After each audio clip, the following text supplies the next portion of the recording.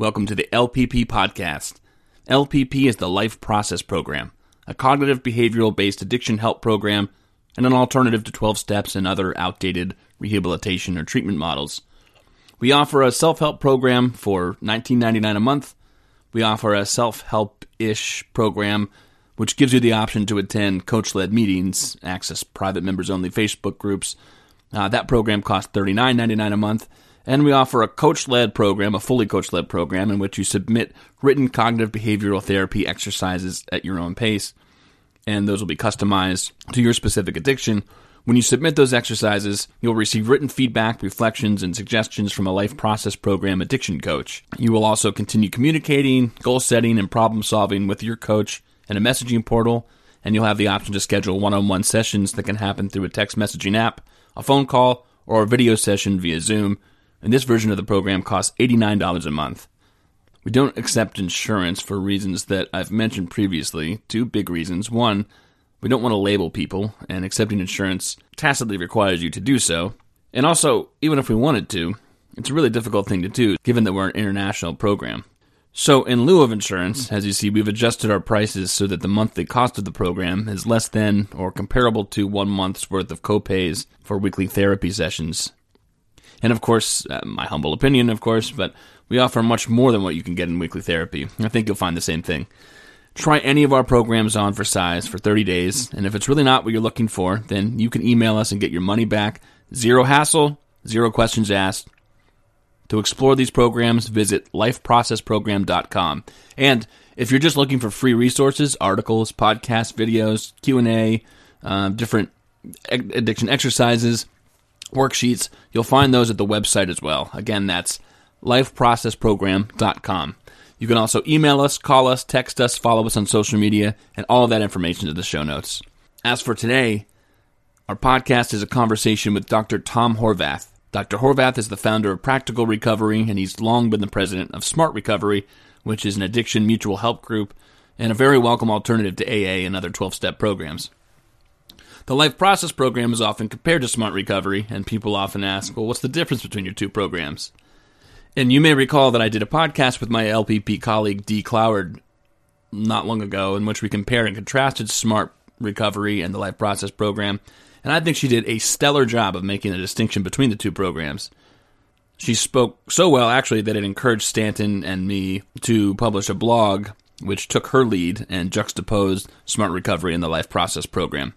Well, Tom Horvath, who's the president of Smart Recovery, wrote me an email back in which actually he showed support for the blog and for the podcast, but he wanted to make a few minor tweaks. I guess what I wrote in the blog actually wasn't correct because of some updates that Smart Recovery has made. So I invited Dr. Horvath to be on the podcast to talk about his work, about Smart Recovery, and to offer any amendments to our blog piece that would make it more accurate.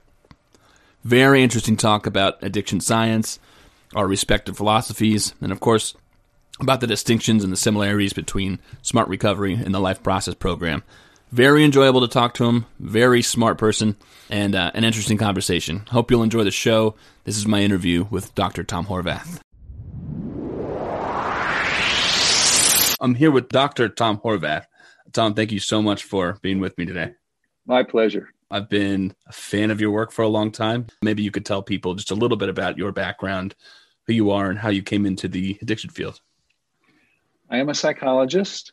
I fell into addiction treatment somewhat by chance in 1985 when, having opened a private practice in San Diego 6 months before, I realized, well, one, I needed a specialty to survive, so there was that issue. But two, that there was an entire group of people who wanted to resolve addictive problems, but they didn't want to do it in a 12-step way.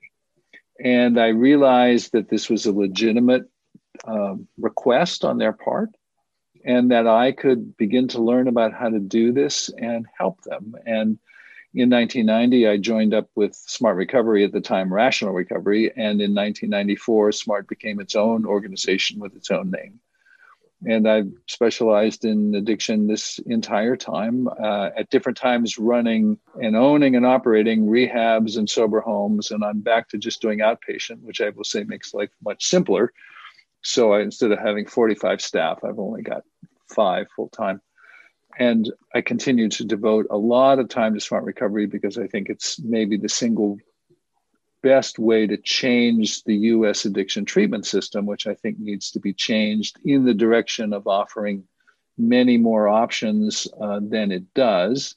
And of course, the Life Process Program is a great option. No option is going to serve everybody, but that serves a really nice niche. And Stanton, to his credit, for decades has been bringing along younger collaborators such as yourself and expanding the field and the number of people who can work in this area. He remains one of my heroes. So I'm delighted to be here to support your podcast. At what point in your career did you decide that standard stories about addiction recovery were false? I mean, we're not serving the needs of the people who are seeking it. Well, I had a graduate course on addiction, which I probably fell into in the late 70s just because it fit a hole I had in my schedule. I don't recall particularly wanting to take the course. I don't think it was required at that time, but I did take it. And I thought there's some ideas here that just don't make sense to me. Foremost of them would be the idea that addiction was a disease or that you needed this spiritual approach to solve it. That was completely nonsensical to me.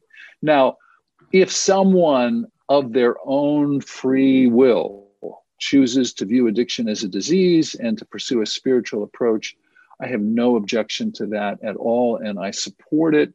I'm sure I do lots of things that don't make sense to other people, and I wouldn't want them interfering in my life. I get to make my own decisions. So I have no problem with that. But I was pretty confident that there would be a whole group of people who would want something different. And then in late 1984, I discovered that that was actually true. I also did a 2-week rotation as a postdoc at a military drug and alcohol treatment facility. And I just didn't like the sense of how it was happening. Nothing seemed personalized. And one of the things as a clinical psychologist I wanted to do was make each treatment response specific to the person I was working with. And that seemed very cookie cutter to me. So I think it might be somewhat better now, but other approaches are much more personalized. Seems like it takes a very unique sort of person to be able to absorb the common sense that you just told me and then also do something about it. I mean, it seems really difficult to go against a crowd, even when you kind of know they're, like you said, you were confident that there are a subset of people, if not a whole swarm of people, who are going to benefit from what you might have to offer if you were just thinking critically for yourself. Were you always confident that the things that you were able to think through, the way you were able to think through addiction and learn about addiction, were things that you could bestow onto others and they would follow and they would take your word for it? Or do you know where I'm getting at? You don't seem like a disagreeable person. You don't seem like an iconoclast or something, but yet I imagine you'd have to have some sort of that quirk about you if you're going to take on an entire, industry. Well, yes, because of the nature of my upbringing and education, I am very willing to question authority. I've always been struck by Stanley Milgram's idea. He was the person who did this study where the subjects in the experiment were ordered to shock other people who they thought were the subjects. And he discovered that people would do a fair amount of shocking just because a person in a white lab coat was telling them to do it. And at the conclusion of his book, he says that in society, there's more damage done by people who follow orders than people who break them. And it was an amazing idea to me. Now, please, anybody watching this or listening this, keep stopping at stop signs and traffic lights and pay your taxes and, do follow the rules. But there are some things that deserve to be questioned, and had more people in Nazi Germany, which is what gave rise to a lot of his experiments, question things a little more, maybe Nazi Germany would not have arisen. So I'm always willing to question. And the truth is, by the time I got into the field in 1985, the real pathfinders, Stanton, the Sobels, there were some folks back in the 60s who challenged orthodoxy. it was much simpler for me. I think I only had 1 or 2 death threats in the beginning, whereas others had many more. And now the field has changed enough that, generally speaking, I'm welcomed places and invited. It was just invited to do 2 Smart Recovery meetings for the National Association of Alcohol and Drug Abuse Counselors. And I had 80 some people in one meeting and 40 in another online. And that was just an unthinkable idea even 10 years ago. So things have changed a lot. And honestly, when I think about heroes, I think about the civil rights movement in the 60s. These were people who were actually beaten up and murdered to advance their cause. So relatively speaking, I think my path has been easy. But there were times when I'd have somebody get in my face and challenge me, and I felt shaken from time to time. But the Pathbreakers, Pathfinders had written and spoken, and I could return to them for inspiration. So you're sort of on the shoulders of people who have gone that direction, I guess. That's how I feel now. I think it's the nature of being a human being that you're going to stand on shoulders and somebody else is going to stand on yours. Sure. And it's just this ongoing evolution of human development, which I hope can continue if we don't foul our nest too much. Well, that's first of all, I understand you're not preaching anarchy, so we got that out of the way. Good. And so what do you think is the line between too much questioning? You can question things to death and make no progress. Some things are set in place and have just been agreed upon to such an extent that you're not going to change big views on things. You're not going to change the flow of traffic by arguing to stop at a stop sign, But, someone like Stanton, I understand now, he sees, and we'll get to what smart recovery is in a minute, but he sees smart recovery and thinks, almost perfect. I wish they would just, and then, we could steer them this way and then it would be onward. So he's this questioner uber alles. And you seem to be saying that there's a limit to it, or maybe there's a way that smart recovery or something like that can be incorporated in such a way that it is making progress. It's a stepping stone toward progress. Do you see a distinction between your view and Stanton's, let's say? I'll just be specific. I think that Stanton didn't realize until I informed him recently that SMART made a change in the last year or so on its position about abstinence. And that change is still unfolding in the organization. And I think we might not be entirely sure how to say it, but this is how I say it.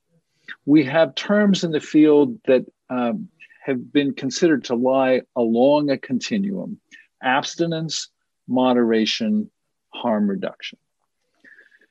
People are pretty clear about abstinence is not using it at all, moderation using it, but the costs are so minimal that the benefits exceed it.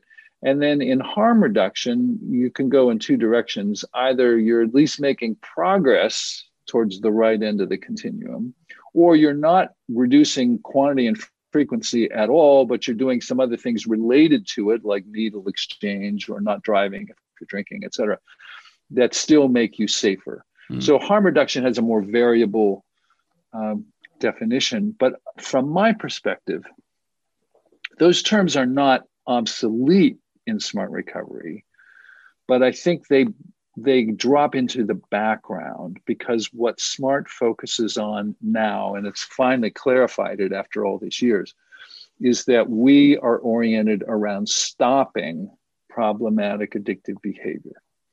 And the clearest example I can think of in this is that if my self-identified addictive problem is with alcohol, and maybe I smoke cigarettes, maybe I smoke pot, maybe whatever, but if I'm there to focus on alcohol, I can choose to stop before the first drink, or after, let's say, the first, second, or third, or maybe after the 5th, 10th, or 12th. And those roughly correspond to abstinence, moderation, and harm reduction. And that choice, the choice of the substance or activity and the choice of the stopping point in SMART is now left up to each participant. with the goal being that wherever you stop, you have eliminated your problems. And if stopping after 5 doesn't eliminate your problems, then maybe you want to consider. Because Smart Recovery focuses now on stopping, with the participant deciding what to stop and where to stop it. It means that everyone in the room who presumably has arrived because they have or could have a stopping goal, everyone is the same and can connect across a range of substances and activities and across the whole spectrum of where the stopping would occur. So it means there are some things we don't do. We're not teaching safer use. We're not teaching classic alcohol moderation training, because that's about using. And I sometimes say to people in the group, I'm pretty sure none of you have a problem using. We're here to talk about stopping. And if you didn't have a problem with stopping, you wouldn't need to be here. But in fact, any human being probably could attend this meeting, because I suspect that all of us have stopping goals, even if it's only around what dessert to eat and what dessert not to eat. And I think most of us have lots of stopping goals that we don't much think about, because for most of us, it seems that our behavior is very far from something that might be called addiction or ourselves being addicts or alcoholics. But from my perspective, the process is the same for all of us. That's not going to be a popular idea.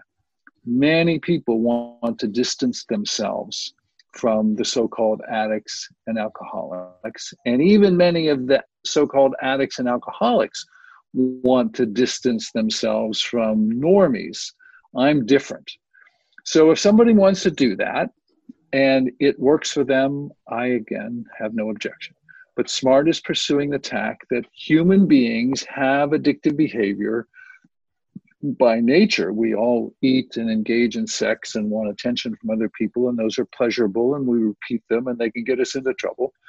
But also, there are these other substances and activities, and it's easy to imagine that any of us could get in trouble, and at different times have. So not everybody would necessarily come to a SMART meeting, but they could. And then once that's your immediate goal, you could ask, well, what's that goal in the service of? And that goal is in the service of being more productive and connected, themes that Stanton has very much emphasized. And ultimately, in pursuit of being happier, or happy to the extent that that's possible in a human life. And underneath that immediate task of stopping problematic addictive behavior, there are the 4 tasks that SMART presents in its 4-point program. We need to gain and maintain motivation, know how to cope with urges, manage our thoughts, feelings, and behaviors better, and live with a greater sense of lifestyle balance. In my own practice at Practical Recovery, I add 2 more, which I don't feel bad about because I wrote the first 4, that we will focus on relationships, and we'll focus on having a greater sense of meaning and purpose. So however many subtasks you want to consider, SMART has its 4-point program that you can put everything underneath that. And then there are subsidiary tasks under that, like how to be more assertive and how to manage boundaries better, how to communicate more clearly, how to manage stress. That all falls under those 4 points. Those 4 points were not tools. They were broad umbrellas under which you would put the different things that you needed to do. And presumably everybody's change process could fit underneath those 4 points in some fashion. And lastly, in Smart Recovery, there's information, so that we tell people, for instance, it's important to remember that when you have an urge called a craving or a desire, it's going to go away. It's not going to harm you, and it's not going to force you to do anything. Many people understand that intuitively, but some don't, and it's a revelation to them. I see it happening in meetings occasionally. All of a sudden, they've got a whole new way to tackle that problem of having urges. And they also understand that after a few months, typically the urges are going to go away mostly or entirely. So we also teach a lot of information that psychologists have painstakingly gathered over more than a century now, and other scientists. And that collection of information and tools, things like a cost-benefit analysis, and the tasks that we focus on, all for the sake of being more productive, connected, and happy. That's a way to summarize what we do, and that all occurs in a mutual help group. There's other places to do all that, and it can be done with more or less sophistication in different places. But SMART's one place, and you certainly can't beat the price because it's free. So as long as we've got people coming to meetings, I expect that we'll have a number of devoted volunteers who are happy to provide those meetings. I had a conversation with Johan Hari, we were talking about AA, and Johan, of course, he's not a fan of AA. I asked him, why don't you speak out against it, more often? And his whole book was Lost Connections or Chasing the Scream, which is all about human connection, a la Bruce Alexander and Stanton. And he said, in a time when so many of us are just craving connection, how can you knock a group that gets people together in a unified, common way? I think that there are better and worse ways you can actually get people together for a common purpose. I think that there are harmful ways you can get people together for a common purpose. And, I don't want to beat this dead horse about AA, but I can just say that SMART is a way that people can get together in a support group that certainly moves people forward. I mean, I think that the organization is above board in saying that there are different dimensions of your life that you may want to consider. We put a frame around stopping addictive behavior. Is that fair enough? Mm-hmm. Yes. Stanton likes to point out, you have a craving. Maybe that's not so bad. Maybe that just kind of melds in with the rest of your life. Why don't you, maybe the craving part or the drug part or the object of your addiction isn't really the interesting thing at all. Maybe we should look beyond that and usurp whatever this problem is with more interesting parts of your life. It sounds like you incorporate that, but SMART starts with stopping the addictive behavior rather than beginning with broadening horizons. Fair?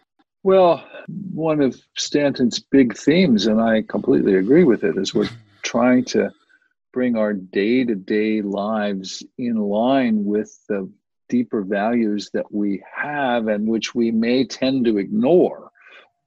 So much of his effort has been to help remind people, these are actually important aspects of yourself. And if you got more in touch with them, and then if you had a craving, well, so what?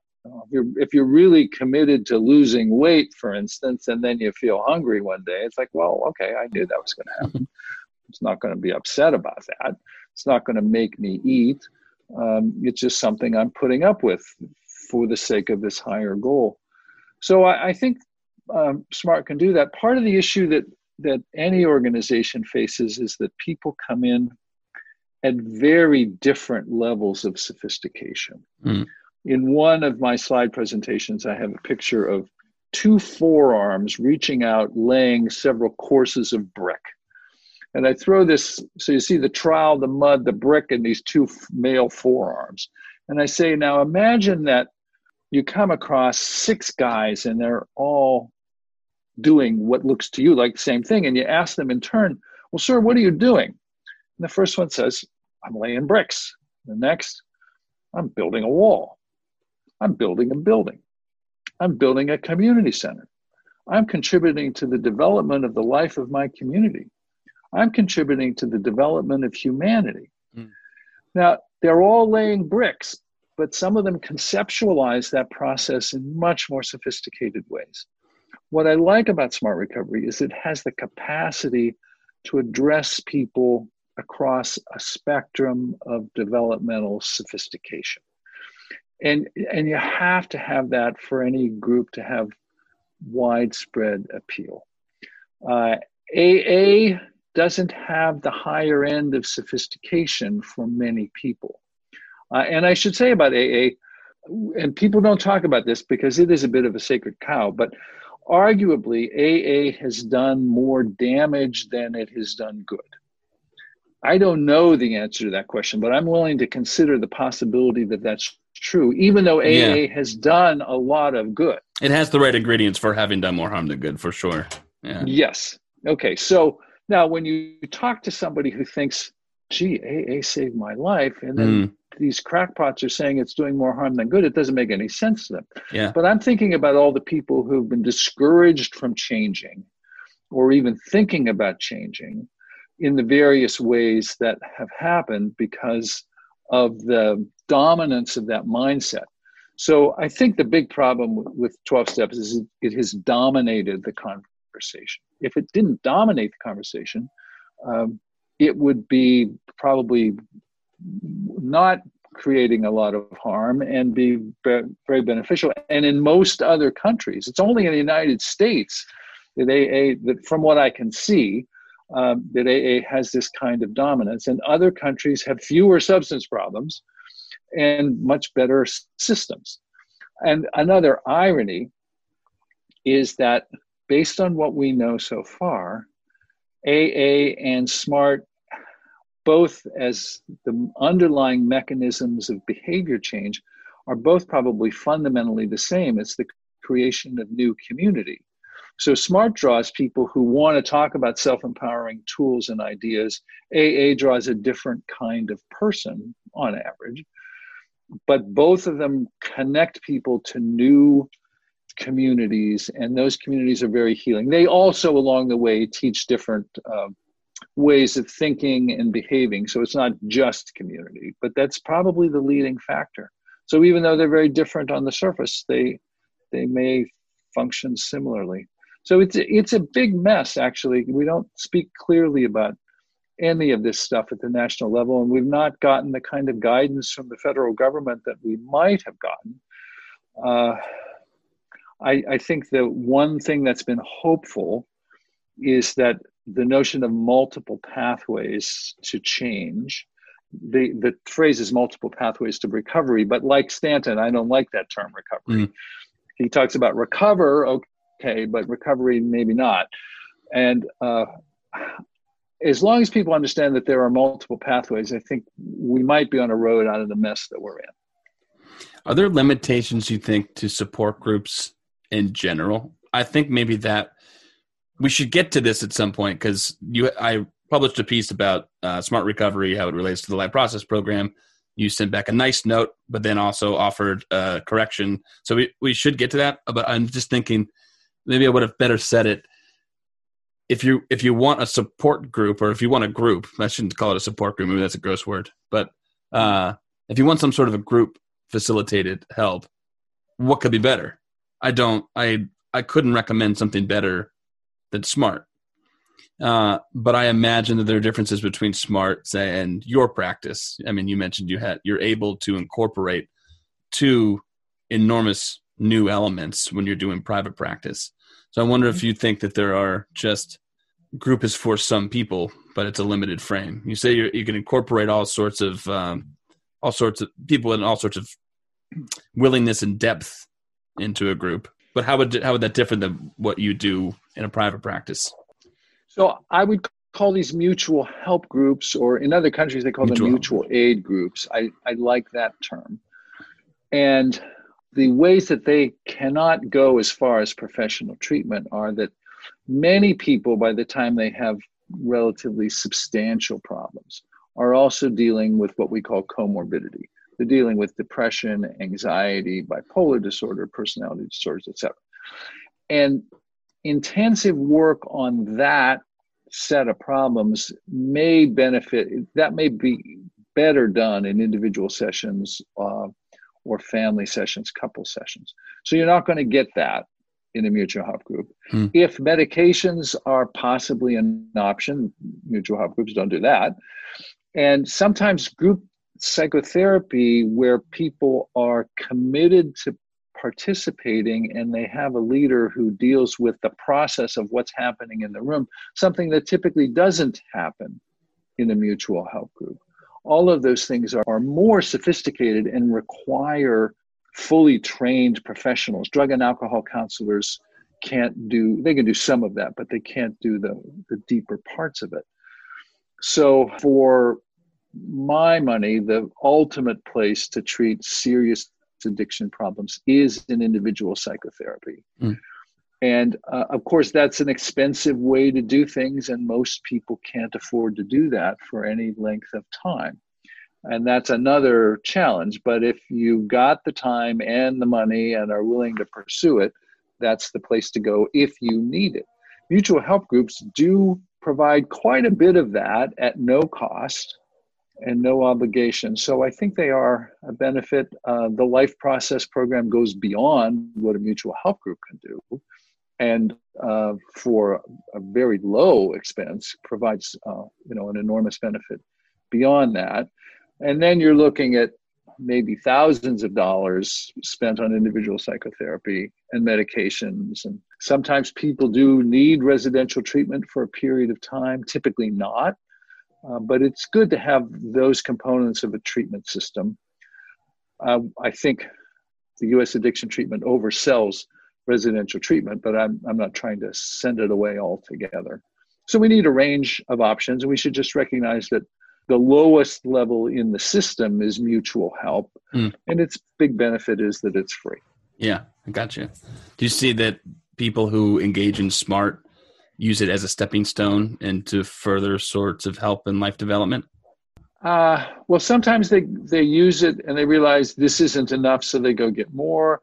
And sometimes they use the groups to really focus on deeper issues, to the extent if you get 3 to 5 minutes of airtime in your group once a week, is that enough time for you to process some of your deepest issues? It might be. Could be a challenge. If you attend the group for a long time, it could be. One of the biggest shortcomings of mutual help groups, all of them, is that they are drop-in groups.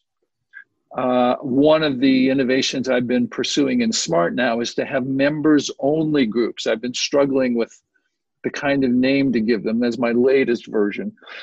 So I have 10, 20 people, and they are committed to this group. They are not required to come every week, but they come most weeks, and over time, people get to know one another. And our best teachers are other people. The professionals who've studied group psychotherapy, where there is a fixed number and you're paying to be there, so you're committed to being there. You have to pay whether you show up for that week or not. The studies suggest that what people remember when the group was finished is not anything that the leader said, but something another participant said. That it's the leader's job is to create this environment in which the participants can really learn from one another. I'm reminded, I think it's a Buddhist notion, that when the student is ready, the teacher arrives. And that can often happen in a group if the right container for it has been created. And to some extent, you can do that even in a SMART recovery group if the membership is more stable. So that's one of my latest attempts at innovation, and it's I think it's a little easier with Zoom or whatever platform you're using. It's the one SMART has been using, and it is a step backwards in some ways, but it's a big opportunity in others because we can start to do things much more easily. I used to run 1 face-to-face SMART meeting a week. I'm now running 5 because it's just not as difficult. And they're all great experiences. I love being in them. They're an important part of my week. In our program, we have 8 modules that people run through, and they get to do face-to-face stuff with us if they want to. And by module 3, 4, or 5, they'll note, I think I've got enough here. Thank you. Maybe not problem solved, but I have the ammunition. And so often when they exit and we ask a few questions, or maybe they'll ping me on their way out, it's stuff that it seems like it's so indirect, I figured out that I want to take on this job. I hadn't thought of it before, but now I've just articulated it. So I think I'm going to pursue that. And It's very often the case that it's not addiction talk anymore. It's not like, here's how I'm going to stop a drug. It sounds like you're saying that may be some of the benefit of a mutual aid group, just the inadvertent conversations and connections people make, conversations that they have that they didn't expect to have, or you couldn't have possibly conjured on your own. You couldn't have facilitated that conversation happened. Yes. Yes. One of the things I always do at the end of my SMART group is I go around the room, and as always, anybody can pass if they want. But I ask them, what was most meaningful to you about today's discussion? And you get the widest range of answers sometimes. Just fascinating. And I'm thinking, hold it, we weren't even talking about that. But it connected for them. One of the other ironies of the broad field of addiction treatment is that the size of somebody's problem bears relatively little relationship to what it takes for them to change. So you could have somebody entering SMART or the Life Process Program with pretty severe problems, the sort where you'd think, oh, this person should be in residential treatment. And they come for a while and they make major changes. And then you get other people whose, for me, this is a classic, their addiction is cannabis, marijuana, and they smoke daily, but it doesn't cause major problems. They just think maybe they should stop. But they could be in treatment for years because they don't have any compelling reason to actually change. It's nice to have a compelling reason. It makes changing easier. So another way to say this is that all of us involved in helping or attempting to help these individuals probably should be pretty humble because there's a lot going on we don't understand very well. Yeah. And when Stanton and I were writing, this is one of the things that he and I connected on, was that it's crazy how just a little bit of advancement in a person's life can compound in a way that you would never expect. And at a rate that you'd never expect. You can see someone who's so seemingly down and out, like you say, oh, wow, this is a person who really needs specific, targeted help. And something small. You just can't predict what it is in their lives because you just don't know their prologue. So apropos of that, it is very important in any environment to create the non-judgmental, accepting, supportive sense that it's okay to be yourself here. And Stanton has always done that, and we're doing our best to do that in Smart Recovery. And I think we generally succeed. Some meeting leaders are better than others at doing that. One of the things I like about a mutual help group is people vote with their feet. If you don't like this meeting leader, don't go back. Go find somebody else. And with the Zoom meetings now, you've got a whole range of choices. We have, I think, over 500 Zoom meetings around the country, and you're not restricted. You can go on the website and find, you can live in Arizona and you can find one in Michigan. And as long as the timeline's up for you, in you go. So how does someone find that? You're trying to make me look good here because I was going to ask you about that, how attendance has been in meetings since everything that's catastrophic has happened so far in the world. Well, we have fewer meetings than we used to, but there are on the national website, there are the national online meetings. So there's an official list there and you can click on to any of those, but some of those get enormous. Hundreds of people in the meeting.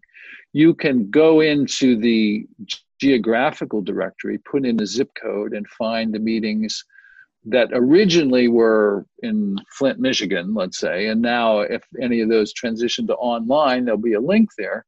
There's nothing stopping you from going into that meeting. Maybe, I grew up in Youngstown, Ohio. Maybe if there's a meeting in Youngstown, I could go join that and have a sense of connection to it, even though I'm not there. So that's an option for people, and I think people have been doing that. In my meetings in San Diego, I have had people from Canada and from all over the U.S. I don't know how they find us, but they find us, and there they are when we welcome them. Very interesting. So that's on the Smart National site website? The master list is on the Smart site, and there are some other local lists as well. But then you have to find the local community and see what it is listing. I want to be kind to your time because I've taken some away from you now. We may have gotten into this earlier, but just for good measure, when I wrote a piece making the distinction between SMART and our Life Process Program, you said you liked the tone was right. Yes. A few things were factually inaccurate, and maybe that's by virtue of some updates that SMART has made. There was only one issue which you wouldn't have had reason to know about, was that SMART has transitioned from this abstinence-oriented or abstinence-focused We still talk about abstinence oriented, but then we say our focus is on stopping problematic addictive behavior. And it's that notion of you could stop at 0 or 2 or 10 drinks, and that everybody comes together. So, and it was Stanton's big criticism, and it was always my big criticism of SMART, that people should make their own decisions about that, and that we could have people in the same group who are stopping at 0 or 2 or 10, and they don't have to fight about it. And in my practice since the late 80s, it's been that way. And I mean, occasionally I get somebody who wants to argue about it. We always run at least one group, and sometimes somebody in the group, but over 35 years, there've been less than a handful of fights about it. So it's not a particularly troublesome issue. I think everybody understands that I need to work my change process, and I'm here to learn from other people and help them. And this big distinction between the alcoholics and the addicts on the one hand and normies on the other, that we could just eliminate that and it would be fine. And if you want to keep that distinction, there are other groups you can go to. I think that accepting attitude is in the zeitgeist now. As you mentioned, it's not so alarming anymore. Because I'm working on an article right now, and I interviewed clinicians from all over the country about this. And whereas even when I started researching about addiction, which was only 5-6 years ago, people were very worried about accepting people in their practice or even in their conversations, acknowledging that someone was currently using drugs or currently involved in their addictive behavior because of the liability piece. Right. Like there's an idea that what if somebody thinks that I encourage them to do this and then they do something dangerous? Now, I mean, it was basically unanimous that people said, well, what? I mean, they were using before they got to me. What is it? Right. What's the deal? I mean, why would I not? How am I supposed to help this person if I can't actually have a conversation with them?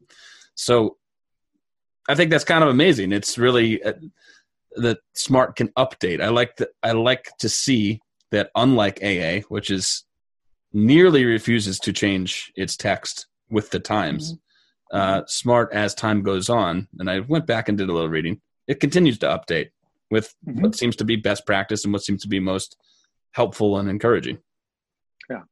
Yeah. It proves to be challenging to do that. It's not easy. I think a lot of the credit for the changes that you're describing does go to Stanton, because he's been pounding on this issue since 1975. I mean, that was the year Love and Addiction was published, right? Yeah. I mean, it's 10 years longer than I've been doing it. And he's been out there with these books and presentations. And of course, he's drawn a lot of fire. Yeah. For it, but it's provided some shield and protection, camouflage for the rest of us to go out and do what we could do. And it really, things are different. Just the notion that there are multiple pathways and clinicians now willing to do harm reduction is a big change. It really is a big change just in the past decade, few years. I know that one of his worries, Stanton's worries, is, I've been preaching this thing. Sometimes people begin to accept my ideas, whether I get credit or not, don't really care, although it'd be kind of nice to get some credit. But his biggest peeve is when people can acknowledge certain keynotes now that he'll address, okay, addiction's not a disease. All right. You can contend with addiction by dealing with other areas of your life or things like that. So people accept those, but then you go to give a presentation and it seems like somewhere along the line, all of that new information just becomes absorbed into the standard boxes. And, you're then regurgitating baseline disease, not you, just people in general, the public in general, regurgitating baseline, fundamental, mistaken addiction notions. Are you more optimistic than Stanton that we're making progress and we're headed the right direction? Because I know from working with him, and I agree with him at least to some extent, that it seems like it's impossible to fully just get a good, to get ourselves pointed in exactly the right direction here. Well, Stanton may end up being like Moses, who saw the promised land but did not get to live there. I think any of us who are trying to do something big end up doing something that's going to extend beyond our lifetimes. John Lewis recently died, a civil rights leader in the 60s, a major force for decades. He certainly didn't see the culmination of what needed to be done, but his work was absolutely critical. And he was one of dozens, hundreds of leaders. It's the ongoing development of humanity that we're all engaged in. I'm the bricklayer who's trying to build that building to contribute to the development of humanity. And that sort of project extends beyond our lifetimes. But I think when the history of the 20th and 21st century change in addiction is written, I don't think there's going to be anybody more important than Stanton Field. Great accolades there. I have a bias, but I tend to agree. But you're a force to be reckoned with. I mean, you are clearly making progress in this realm. Thank you. Talk a little bit more about how SMART and mutual help groups that they can be a lead into a program like yours, and what you do differently, specifically what you do differently in practical recovery. What extra steps do you take? How do you engage with a client? So some people are so concerned about privacy that they're only going to begin with a licensed professional because there's a guarantee by law of privacy. But other people, they're not hyper about that. They're willing to go to a group. They discover that they could actually think about this and talk about this a little bit. And then they decide, some of these issues really, I can see it's too much for a mutual help group. I better go talk to a therapist. So I see that as one way in. And then, as I tell clients when they're considering coming to my company, Practical Recovery, I say most of our time is going to be spent on other issues. There's only so much I can talk to you about addictive problems. I'm going to teach you how to cope with cravings. I'm going to help you be clear about what your motivations to change are. I'll start by asking you what you like about your substances or activities, and we'll build up an understanding of why it's been good for you in many ways, and then we're going to work on finding another way for you to get the relaxation or the pleasure or the social connection that you get from your substance. But that's what we're going to spend most of our time doing, and we'll be entirely focused on you and your goals. And we'll work together as a team as long as it's helpful to you. So we just can do it with more depth and with more speed. One of my other notions is, when I file my taxes, I always hand them to an accountant who files them. Mine aren't especially complicated, but they're complicated enough that on the one hand, I could download all those IRS documents and circulars and read them. And I'm smart enough. I could probably figure out how to do it. And if I make a mistake, they'll tell me and I can correct it. But I save a whole lot of time for what I consider a nominal fee to give it to somebody who won't make mistakes, generally speaking, and he'll get it done quickly. So if you're going to come to a professional, you'll probably be able to figure this out on your own anyway, but maybe we could help you do it faster and save you a lot of grief along the way. You told me that your wife is about ready to kick you out from drinking. So maybe you want to get on this quickly rather than trial and error along with a divorce. So I would say that's the big advantage of treatment, is that with luck, it is quicker and maybe deeper. There may be some fringe benefits. I don't want to push treatment excessively because, again, I think it's hard to know what we're doing exactly. And I'm also very persuaded that apparently over the last 4 or 5 decades, the outcomes from psychotherapy are not getting any better. The outcomes from cancer treatment, they seem to be learning how to treat cancer better and other disorders. But psychotherapy probably plateaued in the 60s, 70s, 80s. And it just may be that once we got the basics figured out, that's what we need to keep doing well. We keep adding new forms of psychotherapy, and the old ones never go away. It's not like they come and go. They just keep coming. We have hundreds of them now. And I think fundamentally, they all do the same thing. They ask you to examine what's uncomfortable for you with the behaviors you don't want, the emotions that you would prefer not to have. And then look at the situations that that behavior and emotion seems to arise from. Consider the interpretation that you give to that. So I've got these events and how I understand it, and then I end up with these behaviors and emotions. And what we're going to do is jump in there and show you some different ways to interpret this. So maybe you've been ignoring the rewards and punishments in your environment, or you've been losing sight of your deeper values, or you're just not communicating clearly with people. Whatever it would be, these therapies add different nuances about all this. You're not considering how the habits you learned as a child in responding to an abusive father carry forward in your job context, and you're afraid of your boss in ways you don't need to be. It could be any of those things, but it's fundamentally a reinterpretation of your own experience, and then you can move forward better. And the truth is, we're all doing that all the time. Some of us have worked through more of it than others and have fewer problems, but a lot of people were a lot luckier too. I can say that I've certainly had some challenges in life, but relatively speaking to the people I see in SMART meetings, my life was pretty well functioning. So I feel grateful. That's one of the reasons that I want to give back through SMART as much as I can. And for those who can afford private treatment, then practical recovery is there for them as well.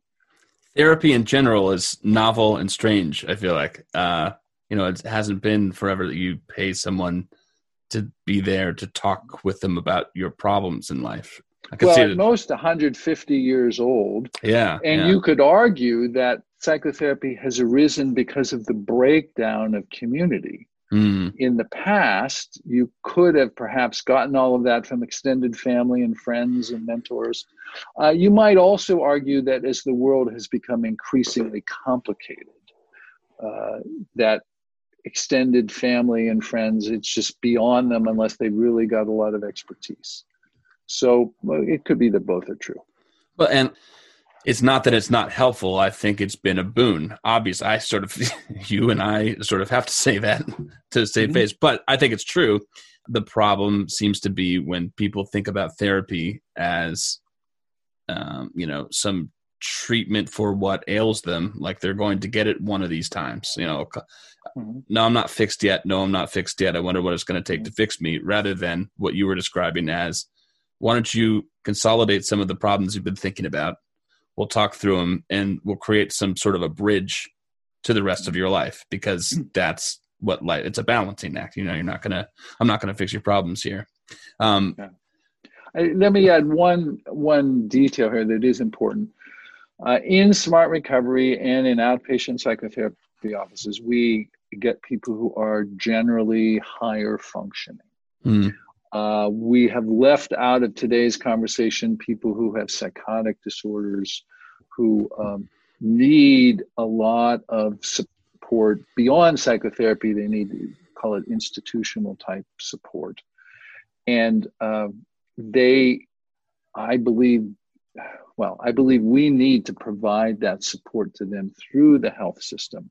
So in their case, it's not like, oh, well, I do it on my own and take longer, or do I pay a little money and get it done faster? Their situations can be rather different than that. So I don't want to leave out that population or present an overly rosy view. But for many people, probably most people, although the balance may be shifting now with COVID, we don't need that intense level of institutional support. But if someone needs it, I think we should, as a society, provide it.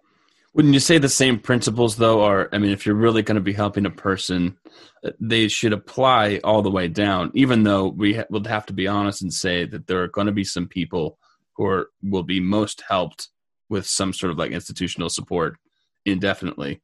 But you have to believe that there's some way to get people oriented, reoriented with life, so that, you could be a therapist for someone has severe psychosis or something like that, but you still would want to be trying to figure out how you can render them as independent as possible. Yes. Yeah. So same principles, but maybe more intensity, medications, daily kinds of work, all day kinds of work, a bed in a facility as needed. Yeah, but I don't think that's a group of people that needs any different kind of approach. You're the not same approach for any human being. Point taken, though, that you're under no illusion that everyone has the capacity and resources to say, wonder if I ought to do therapy or not, or just, go to work today. Yeah, I completely understand. So I'll wrap it up here. I really, really appreciate all the time you took, technical difficulties and all. That's like a trauma we just got through, so I think we're stronger for it. Well, I very much, Zach, appreciated your thoughtful questions. Well, thank you. And how do people, one more time, reach you, Smart Recovery? Maybe you don't want them to reach you, but maybe if they could somehow find you or find your work in Smart Recovery and Practical Recovery.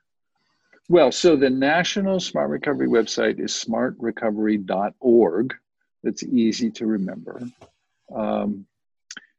And my practice website is practicalrecovery.com, and I will see emails that come off of the website. So that's an easy way to get to me. And I did write a book a while ago called Sex, Drugs, Gambling, and Chocolate, a workbook for overcoming addictions. So if you want to get a summary of that book, you can go to my website and see a summary there. And if it looks appealing, then you can order it. If people want to know, by the way, I just bought it just before we spoke. So there you go. I did look on the website, and it was interesting enough to me that I want it delivered. Yeah. Well, thank you again. You'll see a lot of Stanton in that book. All right.